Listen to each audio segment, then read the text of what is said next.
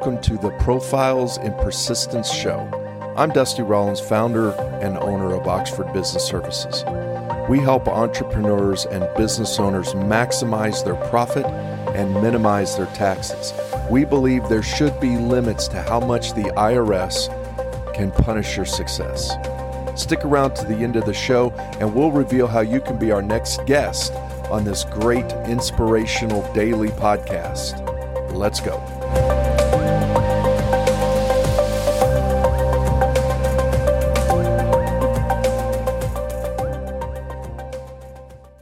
Good morning, everyone. And today we have Heather Davis Lamb. If you want to find her, you can find her at revenueopsllc.com. How you doing today, Miss Heather? I'm doing just fine. Thanks. Appreciate you having me. Hey, I appreciate you coming. And, I just want to make sure we get to know you a little bit better. So can you just start off with who you are and just your story and how you came to be? Sure, absolutely. A long time ago in a land far away, I was a musician, which is why you see a lot of instruments behind me. And I was a drummer, ended up playing and doing lots of different things. I used to own a music business, and I realized when I opened that business, I didn't know anything about business. So I wound up in school, ended up getting an MBA and a Master of Science in Marketing, and eventually wound up more in the tech space instead of the music space. So I do music for fun now, and I do now business and technology for my new business at Revenue Ops LLC. Wow, that is a big transition. So how did we get from doing music? Because I love music myself, so you're right up my alley. So I was just curious, we go from clarinets and treble clefs to keyboards and microchips.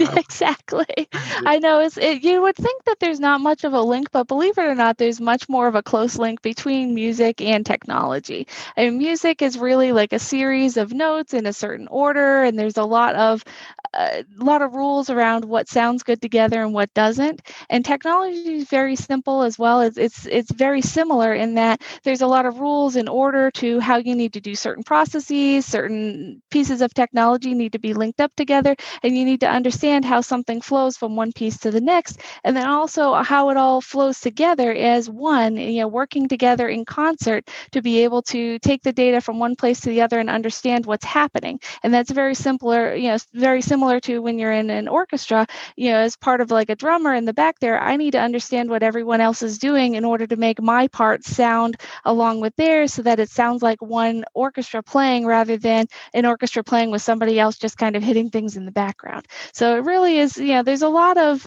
comparisons, a lot of similarities that you can make between the two. Wow. So sounds like you are the conductor of the internet space. So we're going to. That's right. Yeah, that's what it sounds like to me. So how did we move into this decision? That's what I need to know. Because, music to computers. Where did that even grow exactly? No, I think it's a good question. When I owned my own music business a number of years ago, learning more about this business space, learning more about technology, that was always really interesting to me. And I ended up transitioning and actually moved to a role where I was working in higher education, but in sales operations in higher education. You might think, why does higher ed need sales ops?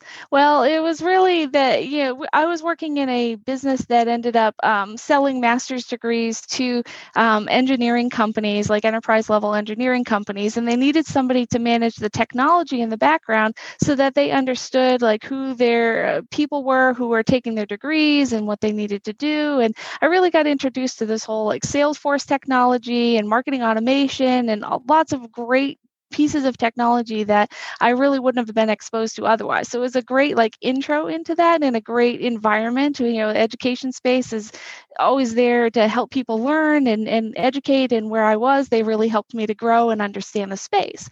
And as I was learning a lot more about sales operations and technology, I was reporting up to a director of sales at the university, and he was making a lot of decisions that I noticed were affecting multiple other teams, like the marketing team and the finance team. And all of these things were kind of, trickling down. And it got me asking the question of, well, why does sales make the decisions for everyone else?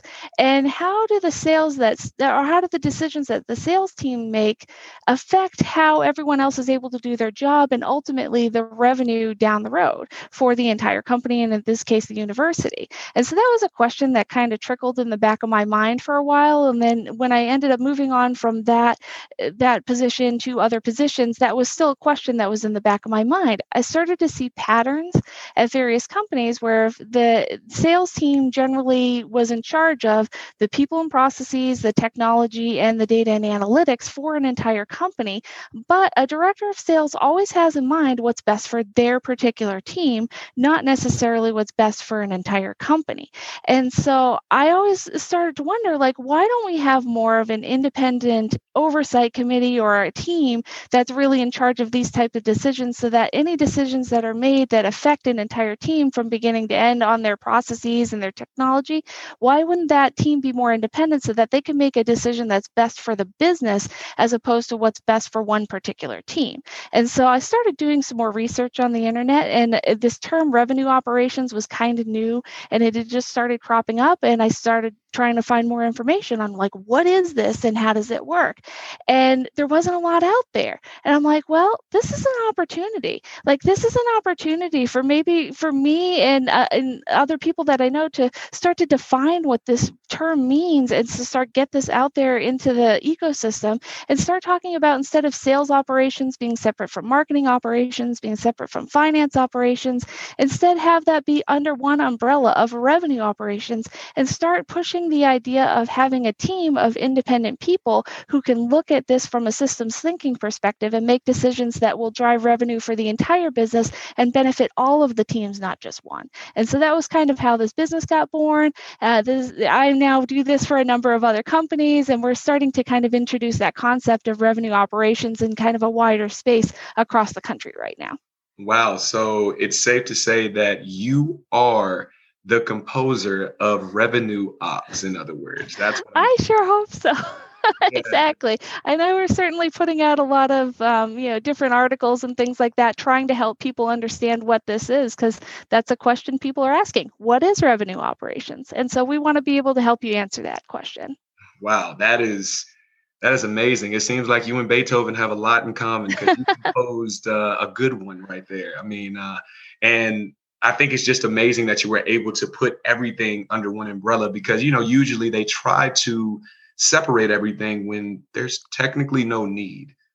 And Right. with that, I want to know, how do you keep going? Like, how does that motivate you? Because it sounds like you're taking on a lot, and with everything going on and all the different things that you're bringing into under one umbrella, how do you keep yourself motivated, and how do you even keep it organized and keep everything going smoothly? I think that's a great question. And really, I think what's happening in the world nowadays is actually helping drive this initiative forward. So now with COVID and a lot of people working from home, and there's just a lot of change that's happening in the ecosystem where people need access to data. They need to be able to have more visibility into what's happening with their company. And that's where revenue operations comes in. And that's what's driving us forward, is we're trying to help these companies get visibility into what's happening with all of their data, into what's happening with their processes, into what's happening, from a technology standpoint. And we're trying to take things that used to be siloed within individual teams, break down those silos and break down all of those barriers, so that now everyone gets full visibility into what's happening throughout the entire system. And so we have companies who are coming to us saying, hey, we have a problem because we can't see what's happening in our system. We want you to help. And whether that be us, integrating or implementing a new piece of technology for them that will help get them that visibility, or building new processes and procedures that can help them streamline what they're doing so they don't have 5 people doing the same thing and having a lot of redundant business processes, or even getting access to data and analytics so that they can figure out what's driving their business, what really is pushing that ROI number, and we can help them move the needle so that they can make data-driven decisions to push their business forward in a positive direction. And that's kind of what drives me. Like, I love to help people, and I love it when we can give people those data and analytics and the processes and the technology that they need in order to be able to do their job better, faster, and easier. And whatever I can do to help people, that's what I want to do. And that's what our team kind of does for all those companies that are out there. Wow. So what I heard is you pretty much help people with the biggest two things in business, which is how do I save money and how do I make money? And either way it goes, you are on the winning side if you can figure out those two things. So it sounds like they need to make sure they connect with you immediately on those things. Am I hearing that right? That's what I heard. I would say exactly. I mean, there's a lot that we can do to help people. We can help you with what you currently have, and we can also help you design something that will help you grow and scale in the future. So even if you don't necessarily have a tech system in place or have these processes in place, our team of experts has worked with companies like from SMB all the way up through enterprise level, and we've been in that space, so we know how to take something from a small business that is just getting off the ground and grow it into an enterprise level business. And so we can help people with whatever they happen to have in place. We can analyze what they're doing and then make suggestions on what they should do to tweak that in order to help drive it forward. Okay, so I gotta go deeper. And I gotta ask this. And I just want to know personally, what are the obstacles? What are like the things that you had to overcome just to even get this business into place? Like, I want to know, like, how did you get it out of the mud, as they say, because I know it's a dirty business being an entrepreneur and it takes a lot of work. So I want to hear about, what did you go through to get here? Sure. I mean, for me, you're right. I mean, it's definitely starting a business. There's always obstacles, and money's always the first one, right? And so you have a couple of choices when it comes to starting a business, right? You can have hopefully capital, and you can just say, oh, here's my money, and I'm just going to put my money into my business and then grow your business. Or you can also go out and you could seek funding, right? And so there's a lot of people out there. They're going to like these venture capital firms, and they're getting people to invest in their business, and they're growing. Personally, for me, like I've worked with companies that have had venture capital funding, and I've also worked with companies that haven't. And I'm trying to go the direction of not having that venture capital funding for right now, partly because I want to have more control over the direction I want to see the business move in. And so that's been the biggest challenge for me, is trying to figure out how can I grow this business and how can I employ everybody I need to employ, but at the same time do that without having all of this extra influx of millions of dollars of capital in order to do that. And so we've had to get scrappy. We've had to get creative and try different things and, do what we can do in order to really get our name out there, to introduce people to who we are and what we can do for them so that we can start to continue to grow the business. So that's been probably the biggest obstacle we've had to overcome.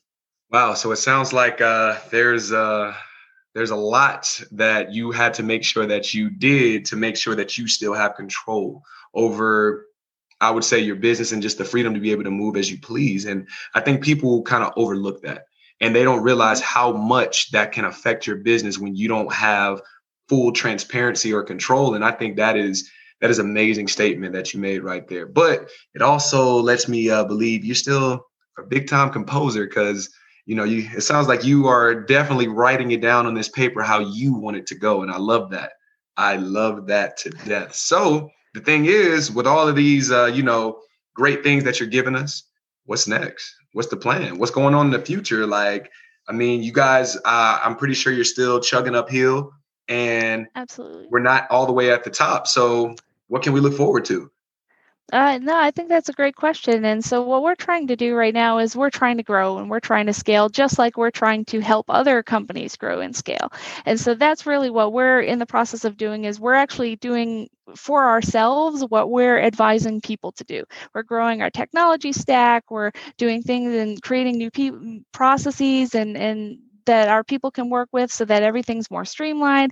We're getting access to our own data and analytics so we can see what's working and what's not. And then we're trying to develop all of that so that we can grow the business. And so, even over the past year, I brought on 5 new people, which is great. So we've started to, increase what's happening. And so for a company that's less than a year old to be able to start that kind of growth with very little venture capital funding, we're doing okay.